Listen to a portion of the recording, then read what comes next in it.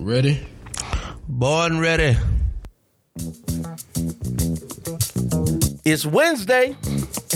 Time for your favorite podcast. Do me a favor, turn it up, just cruise. You got time, tell your mama, your cousin, your sister, and your brother too. The Just Elders podcast is here, and we got a great show for you. Let's ride. Today's gonna be a great day. Hey.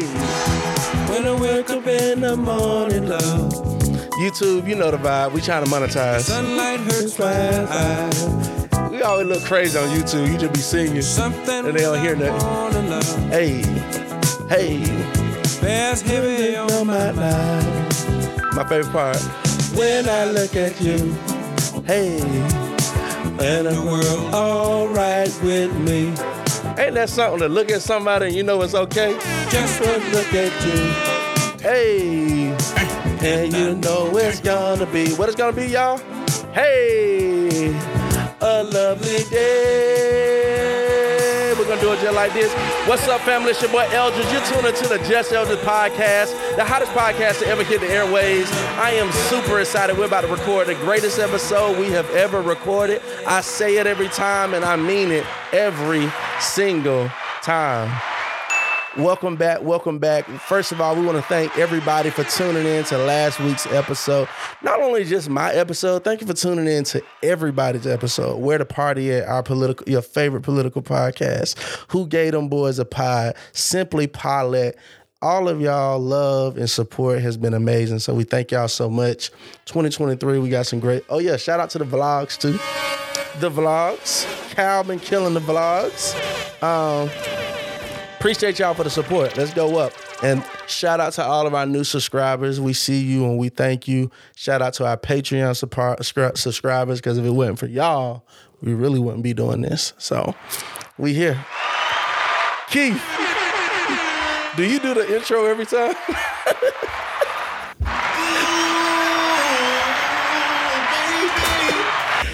I got Popeyes. Bro, I don't know why it's so funny. Hey, look, when I posted that clip, God. You seen how many views it got? Yeah, got a lot of views. Like, people were like, yo, Keith, look, this is how I knew it got a lot of views. My sister, Sade. You seen her on there. She was like, Keith's on camera. Oh, yeah. Well, I got right today, too. You know what I'm saying? Because it caught me crazy last week. But you know what I'm saying? We right today. You know what I mean? See, look, it's a whole level of pressure. Look, man. You on that camera. Listen, you know, I'm on relationship TV. So, like, I see how the Real Housewives do it. Like, that first season, Nene was looking crazy. By season 3, she was like, I get this money. I gotta get my nose done. Yeah. Everybody change everything. BBLs, everything. You know what I'm saying? So now I ain't doing all that. I got my eye glasses on this week, though. And my eye BBL. That's actually a perfect segue. I'm super excited. Today, I got an amazing guest coming on the podcast. We're just talking about just TV and narratives. You know what I'm saying? Things that we're watching. Especially during COVID. One thing that COVID, I feel like it tripled everybody's content intake. Like, you was at your screen that much more. And you start getting a lot of reports of kids being depressed, kids being bullied, or just because what you put in is very important. The stories we tell is very important. And we're losing. We talk about that here all the time. We say at Just Eldridge Media, our slogan is we create content to push the culture forward. And that's what we're here to do. We want to educate, elevate, inspire all of the people through the power of media. We understand the power of propaganda. That being said, ready? Born ready. That being said, you know, I've had an opportunity to be under a lot of leadership, under a lot of mentorship. And this young lady is someone that done the same. Another lady I met last year. Was it last year? 2 years ago. It's been 2020, right? I think so. The end of 2020. It seemed longer. That's why I can't get it. But yeah, 2021. No, 2021. 2021? Perfect. Yeah. So met her in 2021, and she was a godsend. She was and she still is a great friend. So I'm super excited about this conversation because she don't do this. I think I'm like the behind the scenes puller. Like I can get people that's usually behind the scenes on camera. I'm excited about that. Ladies and gentlemen, for the first time on the Just Elders podcast, she is a leader. She is a friend. She is a teacher, a boss. I want y'all to give it up a round of applause to the co-founder and CEO of Chromatic Black, Miss Abini Bloodworth. Why, thank you. I'm so happy What's up, man? to be here. Yeah, and I get to be on camera with both of you guys. So, yeah, I'm feeling really. This is a great way to start 2023. Yeah. This that year. So I said this year, I'm going to gift my audience with every relationship that I've been blessed with.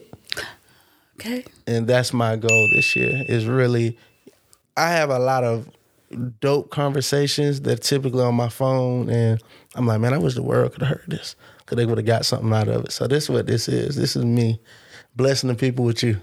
You are so charming, Eldred. Thank you. That's high praise. That's high praise coming from you. Abini, let's get into it. Chromatic Black. Well, first of all, you know what I'm saying? Like, I love your background, your story, who you are. Let me just give people a little bit of that. Because when we met, we instantly connected just based off of your upbringing and your passions. You know what I'm saying? So who is Abini?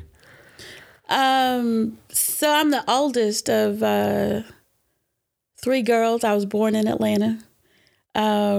So my mother was an artist and my dad is a carpenter. So I'm the product of an artist and a carpenter coming together. A creative's creative. Yeah, creative. So he builds houses and my mother would create, beautiful art. And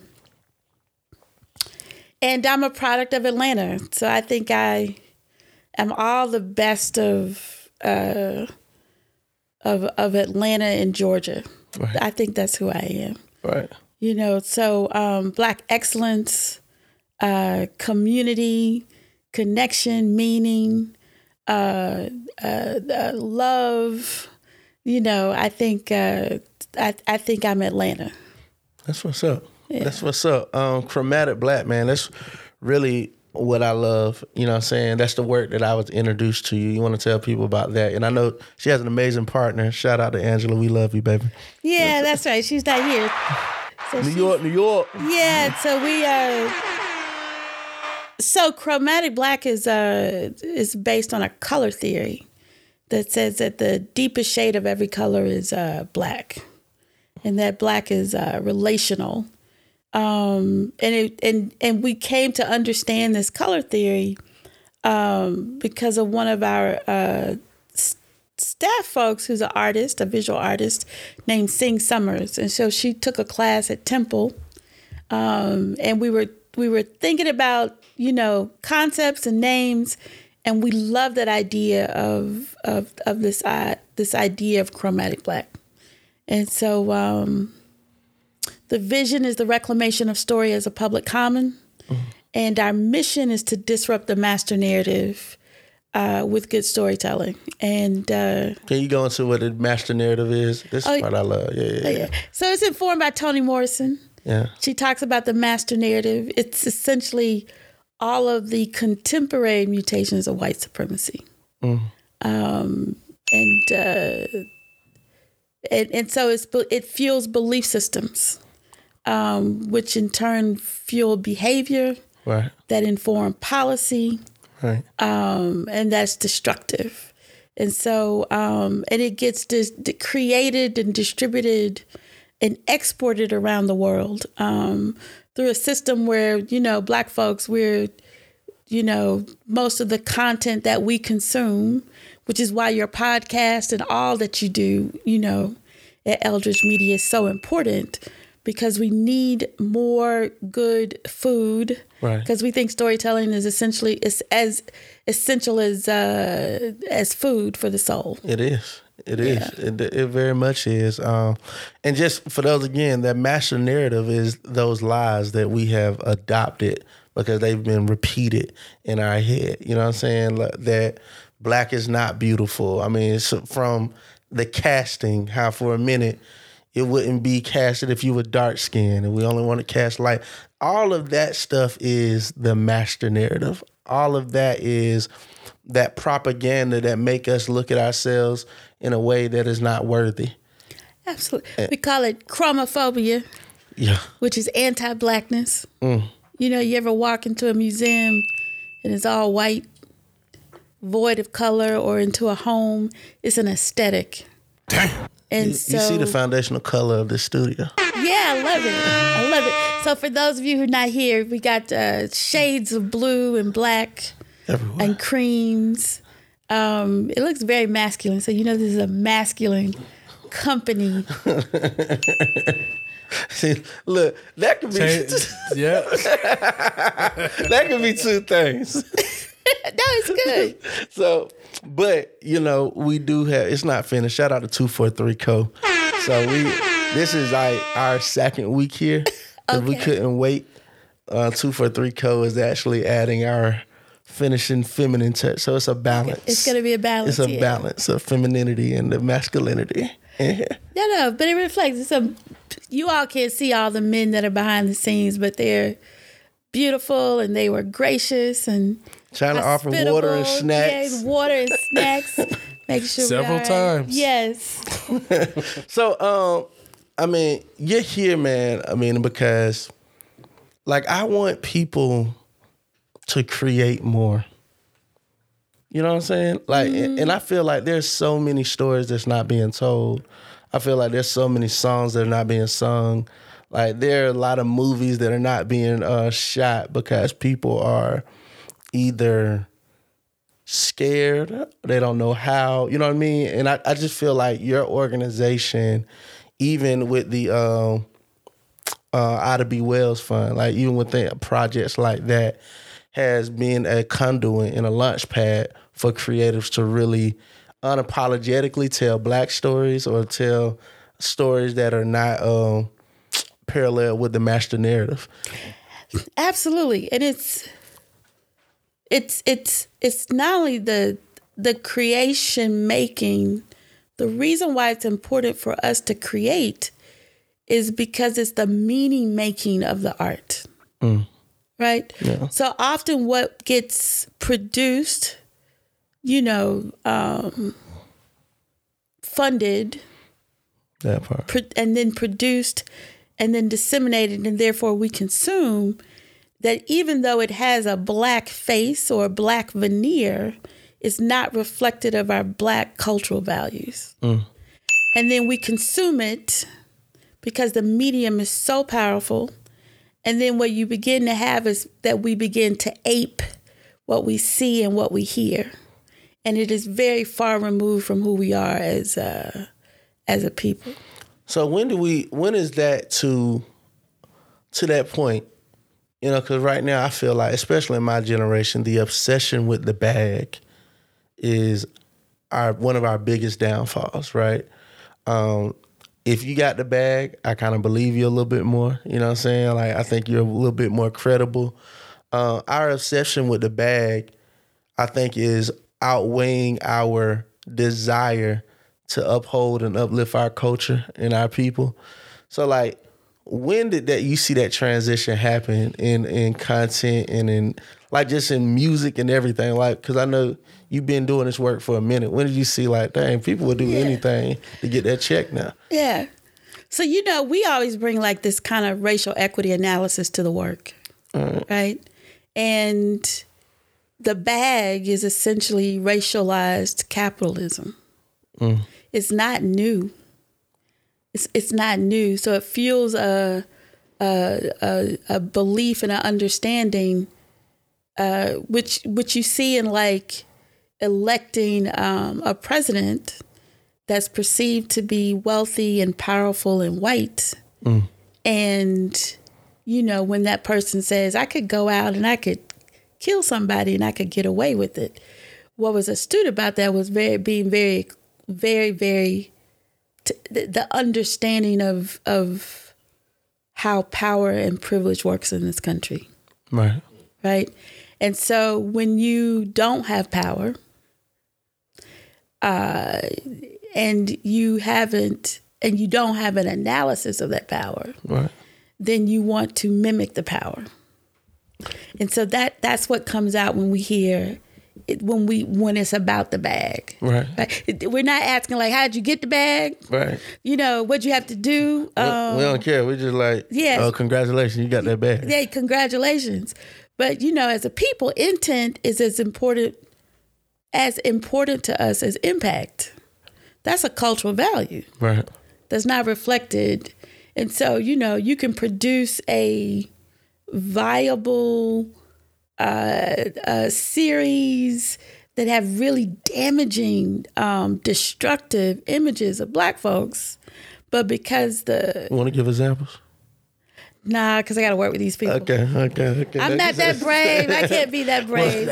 See, I was just about to ask that question though, right? Because what about the other side? We do need a bag. I have a family. I have kids to take care of. I gotta eat, man. I have to eat. And if nobody's gonna call me out on it, and y'all let ain't me get the bag. And y'all ain't buying my stuff out the trunk. Well, but besides that, nobody's gonna call me out on it. I'm gonna get the bag, and yeah, we know it, but put a name on the bullet. Nobody's gonna say that person is taking the bag and that was a bad movie. This person is acting in a bad movie, and y'all know this doesn't depict us well. Y'all know that narrative was false. Y'all know that history was a lie. But we all need a bag. So then, how do we balance that? How do we reconcile that, especially being Black? Yeah, good question. Great questions. So,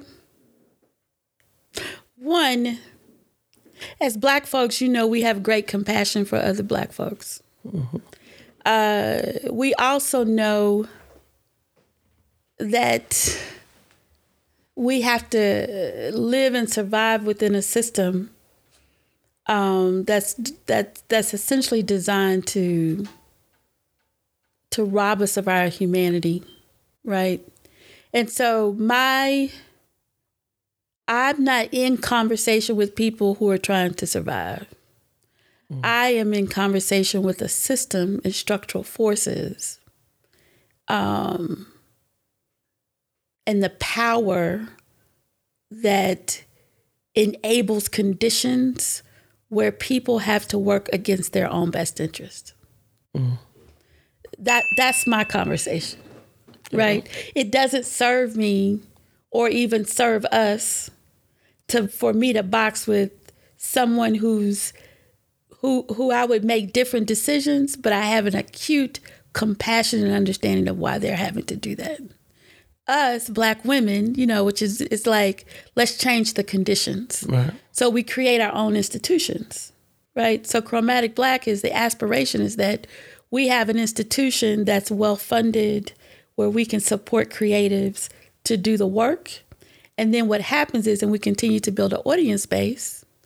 And so what happens eventually is Black folks will make a decision, because if you are confronted with clean water versus murky water, then you're going to choose the clean water. And so then we'll vote with our whether or not we the viewership. You know what I'm saying? Yeah.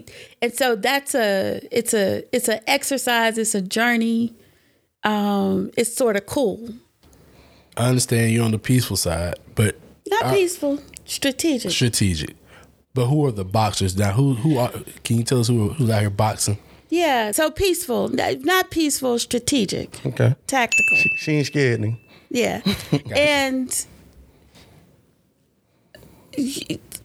for the levers for transformative change or justice, there's several levers that require inside-outside strategies. Right. So, but if you ask me who's boxing, who's calling people out, then you look at like Rashad Robinson with Color Change. All right. Effective, unapologetically Black, loving Black folks, because you need a lot of different folks doing the work. Right. For us to get to that North Star, right? Chromatic Black, we have a very definitive, we're trying to respond to a very definitive pain point. And in order to do that, and we're Black women, so it's founded by 3 Black women. the way we go about it is you want to be able to provide a place and a space for the diversity of perspective in our community, right? And then you want to power those perspectives. So how diverse, right? Here's the struggle I see within our community. Our political diversity is very lacking, right? It's either you're a Republican. If you're a Republican, we ain't rocking with you at all, right? Or if you're a Democrat, right? And then I feel like that's where we get sliced in the middle. And we're not even being objective over policy. We're being objective over people, right? Like, I can feel you on some of the people. You know what I'm saying? Like, I can feel you. I ain't rocking with that either. But can we admit that all the policy that has came up from either part, I would argue neither party has got it right on how we can protect ourselves and take care of our personal agenda. You know what I'm saying? So, like, when you say you're creating spaces where people are safe to have different perspectives, like, how wide is that space? And does it overlay into stuff like politics, stuff like that? Yeah, absolutely. So I think we started to talk about, I do think that there's a third alternative. And I think that we are maturing civically in this country, where this conversation of beyond the vote, what is the policies, what is the agenda that serves our community, right? Right. And so you got the Working Families Party, which is an alternative that is building, that has strong base, strong coalition, running, candidates that reflect a progressive policy, right? That is, I think, life and, focused on the inherent dignity of all folks, right? And that politics is essentially just about the allocation of resources. Right. And so for us Black folks is when we are running candidates, having those candidates agree to champion the agenda, the legislative agendas, the policy agendas that are in the best interest of Black people. Right. And for me, it's having a racial equity lens. You know what I mean? So we talked earlier about we need to do something about affordable housing. Right. You know what I mean? That's policy. Or like... I'm sorry. This is Just Eldridge's podcast, right? You have a lot of diverse listeners. You said racial equity lens. What's that? What's a racial equity lens? I forgot who you're talking to. Yeah. This is Keith Hager. Please explain what racial equity is for him. What's a racial equity lens? Racial equity means that at the center of oppression is... you know what? I just learned. Okay, let me explain it. I tell a story. I just was in the company of a man who comes in to assess public schools, and it helps new superintendents figure out a way to better serve their school populations. And so he went in and he looked at some data in Gulfport. And the data said that Black children that were coming from middle class, even wealthier families were performing at a lower rate than white poor children. And the takeaway was that the determinant of that was race. Now, some of us think that the determinant is money, right? But the data is saying that the determinant of how well we are in this country is race. And so when we say we need to have a racial equity lens to policy, is that we have to take into consideration it has to be informed by understanding of how race plays in our well-being. So I'll give you an example. I'm sitting at an MPU meeting. This is a couple years ago. And one of the pieces of legislation that was coming up in the city of Atlanta was to create an application process where if you have a studio in your home, that it needs to be licensed. What? Yeah, they wanted to, that in order for a person to establish a studio, a recording studio in their home, that they wanted to create a licensing process. I make sure that ain't V. You know, that's waiting for you. Right? What part of Atlanta is this? We're not in Atlanta. We're in Washington, D.C. Yes. You're wondering. But check it out. So we were in Atlanta over there near off of Metropolitan. I'm sitting at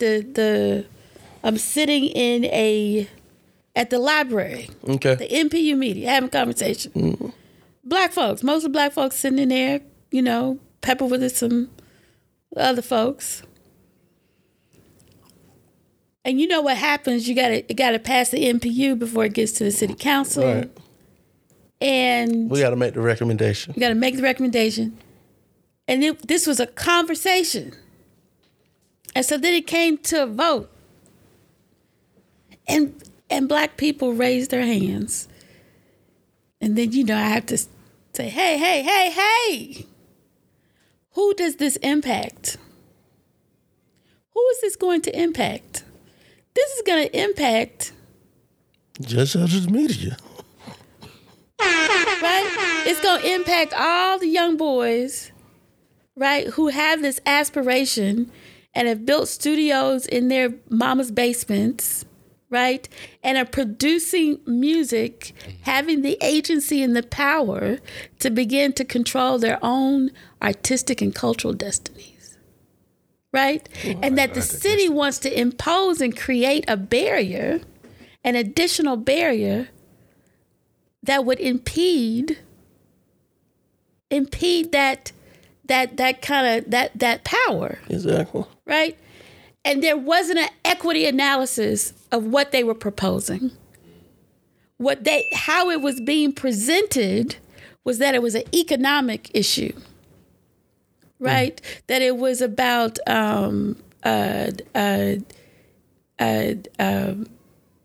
it is essentially is control.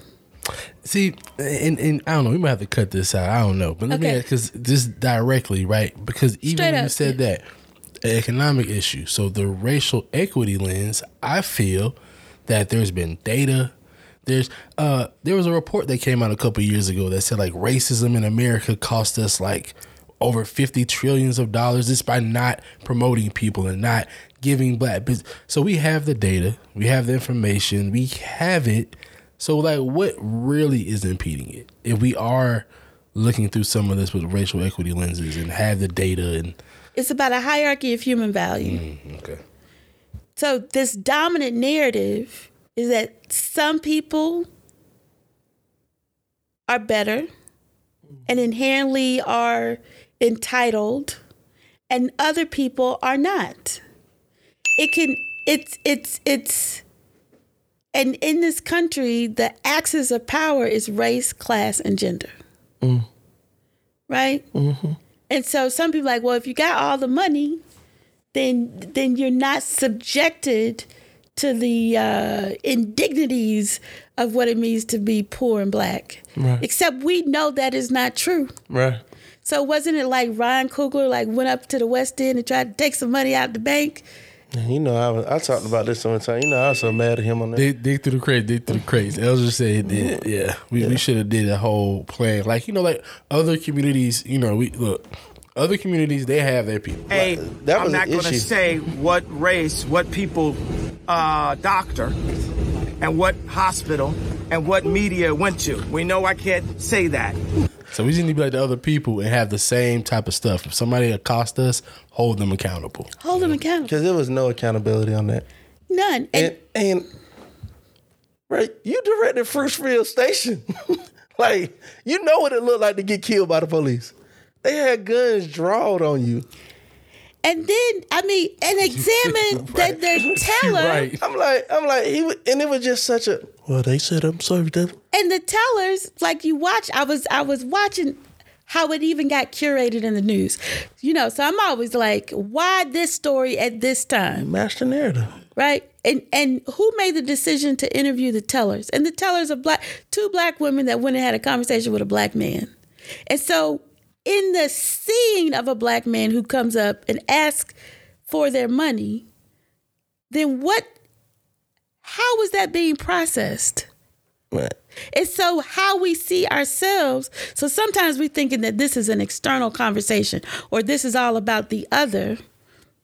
Chromatic Black is saying, no, this is even about how we see ourselves. Yeah, like white supremacy is a system that is even held up by people that look like you. Yes. You know what I'm saying? People don't understand that. And we're not fighting people, we're fighting systems. You know what I'm saying? And if you knock down those systems, those people can no longer have a system to uphold. But like, it's not always just because of your skin folk don't mean they're your kin folk. Like, absolutely. So let me ask you this off of that, because you talk about narratives and you talk about the black community. Do you think that our narratives change faster than other communities? Because sometimes when I'm looking at what's being perceived to us and I'm watching and I'm listening, I'm like, well, yeah, that might have been an old narrative. Like I might have heard, there's no black men in the homes. Okay, that might have been a 90s narrative, But in 2020, 2023, I know a lot of brothers in the homes and taking care of their children. So that narrative has shifted. So when do we catch up when the shift of narratives are in our actual homes? In my opinion, the narrative shift is so hard to happen because we don't control the narrative. One, we don't control the vehicles in which those narratives ride in. So typically the narrative is, if you talk about crime, who shapes that narrative, right? Like if based off of the news, this is a horrible neighborhood to live in, right? Or a horrible area because you right there beside the West End and somebody just got robbed there. But that ain't. And haven't you all caught that right after Floyd, and then we started to have these conversations about defunding the police? I was just about to say something. And the traction that was occurring. Is it not interesting to us that now, like since we've come out of a pandemic lockdown, that we're now hearing all of this images of the like big, bad, young, black, violent, criminal, hitting Asian people over the heads, hitting old people over the head. Like every single day, I'm getting 3 stories coming out of the news about how criminalized, how violent predators young black men are.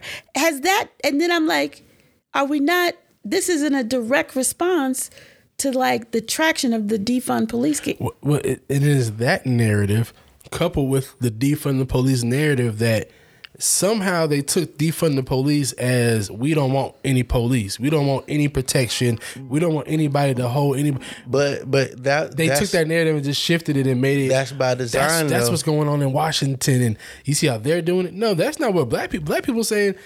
We're over policed, so all that extra overtime money y'all giving to them, pay them regular time and give some of the extra money to the community centers so we can combat the other narrative. When you see there are black kids out here fighting and killing, take that money and put it into the community. But that narrative of here's the issue too.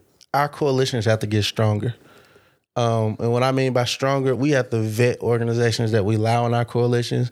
Because I can just speak about the organizing world here in Atlanta. There are those people that are like, nah, we don't want police at all. We anti-police, and they're in your meetings, they're in your situation, they're speaking, and they're not aligned with the mission. See, like and I got to blame young organizers because they are not vetting people in the organization like they used to. They just kind of, let's start an organization, just run. You got people with you don't know who they are, you don't know their agenda. So it is people that's saying they don't want no police at all. Like, and I can give you a prime example. When the young lady was killed over there at Wendy's, because after the brother was killed at Wendy's, right? And then the protesters, the baby, Rayshard Brooks, when he was killed, there was protesters that was out there and they were marching, and they was like, and then there was another group of protesters that came. They had the guns and all that stuff. Then they shot up a car with a baby in it. And I was in it. Yeah. And then it was from people in there talking about, nah, we don't need to tell the police. Man, what?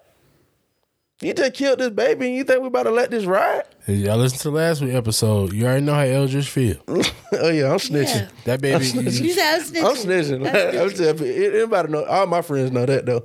They don't do nothing in front of me. Yeah, we all know. Like, I'm not going to jail. But then also, it doesn't give us license to act up. Nah. Yeah, I agree with you. It doesn't. So, but I would just say that to say it's hard for us to change our narratives the way we want to, because one, we don't control the narrative where it's coming, the source of the narrative, because we don't vet people in our organizations enough, and we don't control the vehicles in which those narratives travel, which is your media outlets like your news, your radio, and all that stuff. So they, everybody done been interviewed on the news before, and the way they chopped it up ain't the way it laid out. Like they can tell the story how they want to tell it. So that's why. What about like talking points though? Like how and is there any space in our narratives to have, black talking points? Like if you ever listen to right-wing radio, every caller says the same thing. They have like talking points, no matter if they're where they're at on the socioeconomic ladder, they all say the same thing. When will we get some just three main black talking points? We want reparations, we want school, we want better homeschooling situations for our children. Like, what's going to be the main talking points for us in our narratives? Like, how do we get to that point too, so we can start pushing, some of this on some of these things? Well, I can say that. I mean, we should think about that and then come up with the talking points for every black person, and then we could disseminate that. What's really cool is that we've been spending we have a lot of time in this country. And we talk about this. It's like the cross-pollination of genius. So bringing together all of the intelligence, talent, and folks so that we can have a more informed strategy and tactics about how we move forward. So what you say is like, look, everybody needs a talking point. Right. And we can do that. And so there's a lot of stuff that I want to say that I'm aware of all the work that we are doing, and other communities look toward black folks because we do speak and challenge power in a way that and we teach. For sure. We teach other peoples how to be human. We are the conscience of this democracy. Mm-hmm. You know what I'm saying? A lot of stuff and we do a lot well. Right. We need more. Yeah. But we do a lot well. And how? And this is a question I have because this year I'm trying to work on growing and expanding myself. Right. Are you now? Yeah. So how do we work and hold allies accountable? How do we do that? If you have any advice on that, because I see Chromatic Black, y'all have a lot of perspectives, a lot of range. We're learning. We've been meditating on our own kind of the challenges of of doing this work.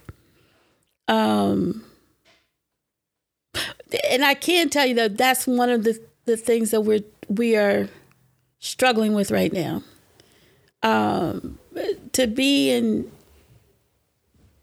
To have partners who say that they have anti-racist agendas. Right. Mm-hmm.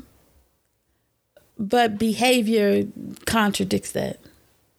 And so it's frustrating, right? The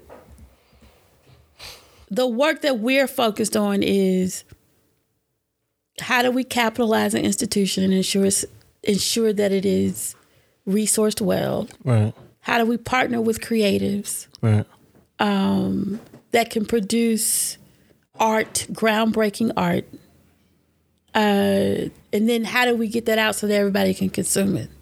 So what about, I told him to do that, Keith. That's on me.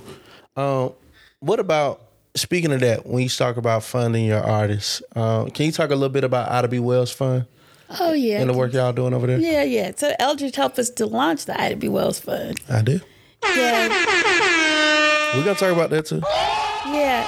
My favorite boss that ever fired me. Did I fire you? You did fire me. Or did you fire yourself? No, I wouldn't fire myself. I probably made decisions that got me fired, but you fired me. Pod did.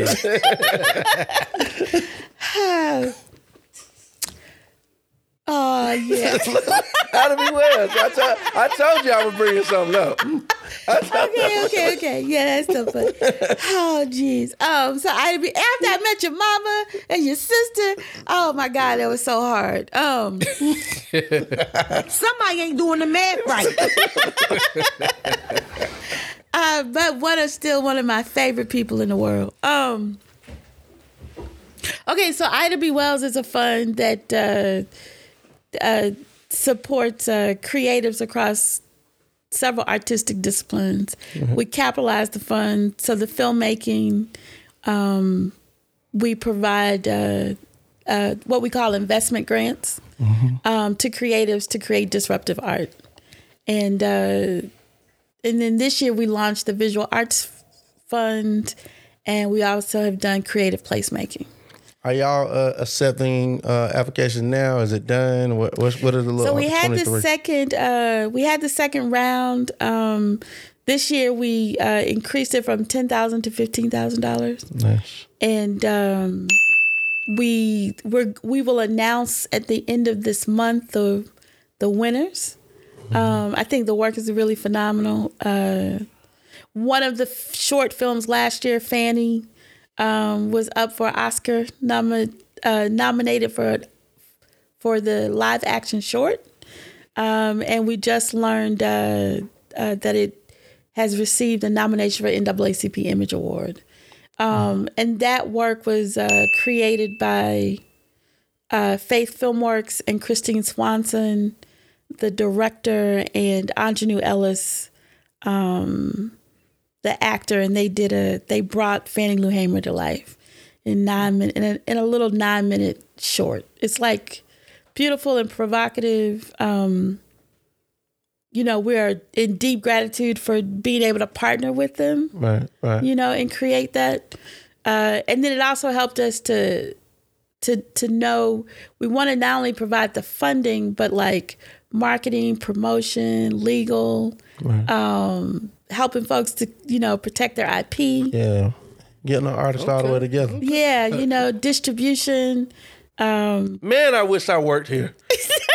You said Anjanou Ellis. That's the actress from Lovecraft. That was from Richard. Yeah. Will Smith's wife, y'all. Yes. For the audience out there, You say Anjanou, they're like, who?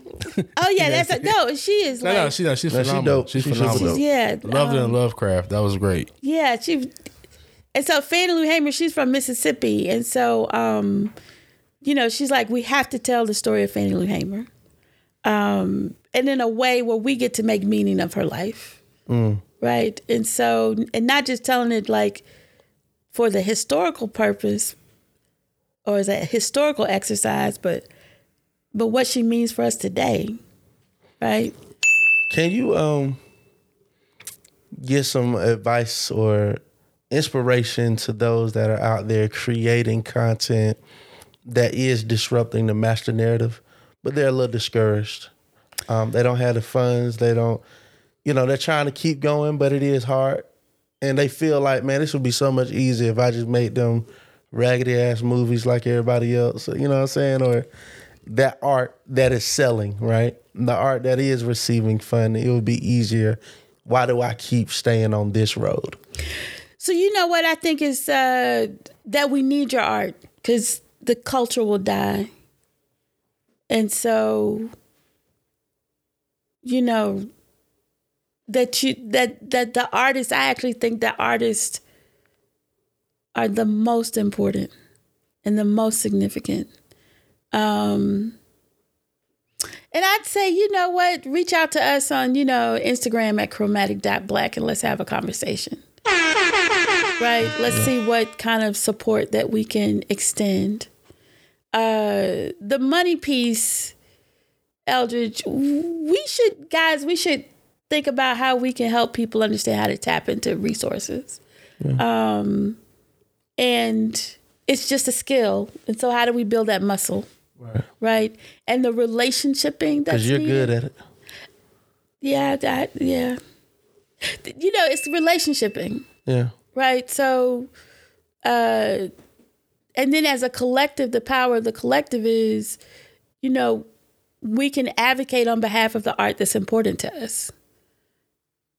Right? And we can ask, and we can make compelling asks for that art to be funded and invested in. Okay.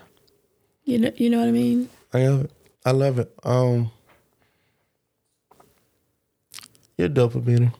I'm just a reflection of you, Eldridge. That's true. I'm pretty dope. I know I'm dope.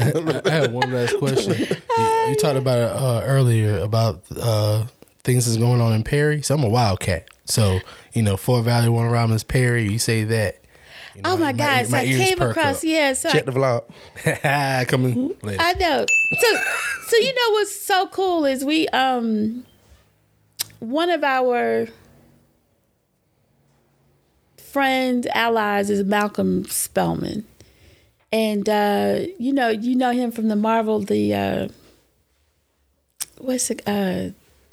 shot a Marvel movie. Which one he did? The Winter Soldier. Yeah, Winter Soldier. The Falcon and the Winter Soldier.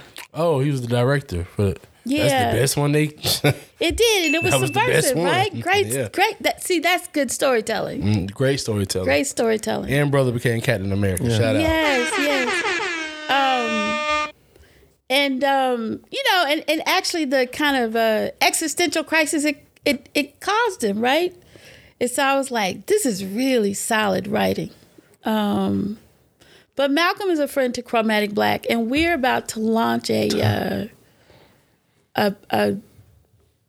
program where basically it's to provide support to, it's called a Genius in the Hood. And so identifying filmmakers in communities that don't have a pathway to Hollywood. Right. And so he's bringing all of his capital, he's raising the funding to ensure that all of the barriers that would prevent somebody to go down that path. So like folks will get a generous stipend of $65,000 a year. They get, their health insurance and their benefits. They're going to get equipment and supplies. They'll get the training that allows them to intern. And so he's addressing, because McKinsey wrote a report that said that if we don't address the diversity issue in Hollywood, they lose about $10 billion a year. And so he firmly believes that the artistic genius is in the hood. And so we're excited about that. And then Perry, Georgia came across about 440 acres in Perry, Georgia of beautiful, lush land with 2 water sources. And we're embarking upon this journey to build a sustainable studio based on wellness principles in Perry, Georgia. And some solar panels. You know what I'm saying? Yeah. And some, farm to table restaurants and a learning center and a water tank and some I'm about to move back on down to the country, y'all. Yeah. That's what's up. When are y'all looking to break ground and start that process? 2024. That's what's up. 2024, yeah. That's dope. Man, I wish I worked here. Eldridge, what happened, bro? How could you ever leave such a good job? Why would you quit? Why would you quit such a good job, bro? It was that pandemic stress. Hey, I like that. Women come up with the best words. Pandemic stress. I'm taking it. It's okay. I went into a slight depression. You know what I'm saying? Keith brought me out of it though. Yeah, dig through the crates, man. The boy was down. That's sad about it. Yeah, it was never Eldridge. Eldridge is the best. See, He is the best. No, he is the best. It was like, it wasn't just you. It had to be a bunch of people. I was given a lot of. It wasn't just one decision. It had to be like a board or something. Yeah, they all fired me on the Zoom. I recorded it. You did not get fired over Zoom. I did get fired on Did Zoom. you get fired? Well, first of all, I didn't fire you. I don't remember that. I mean, I recorded it. I have it. Did you really record it? I record everything. Okay. Crazy. Oh, that, you I know live what? for the content. Oh, my goodness. Lord have mercy. I record everything. She said she didn't fire. She just kind of ghosted you. She was like, "Look, you know how jobs do. First you work 5 days, then you work 3, then you work 1, and then it's like I'm working on the What schedule." What make it bad? It's like a respectful firing. I mean, you know, what's scared than me. Hey, when people are so nice about it. Yeah, Don't give me all these compliments. Just let me go. Let me go. you're the best person that we have to let go. No, remember, Eldridge, do you remember what took you to dinner? We go to dinner. Eldridge said, "You're not going to fire me over dinner, are you?"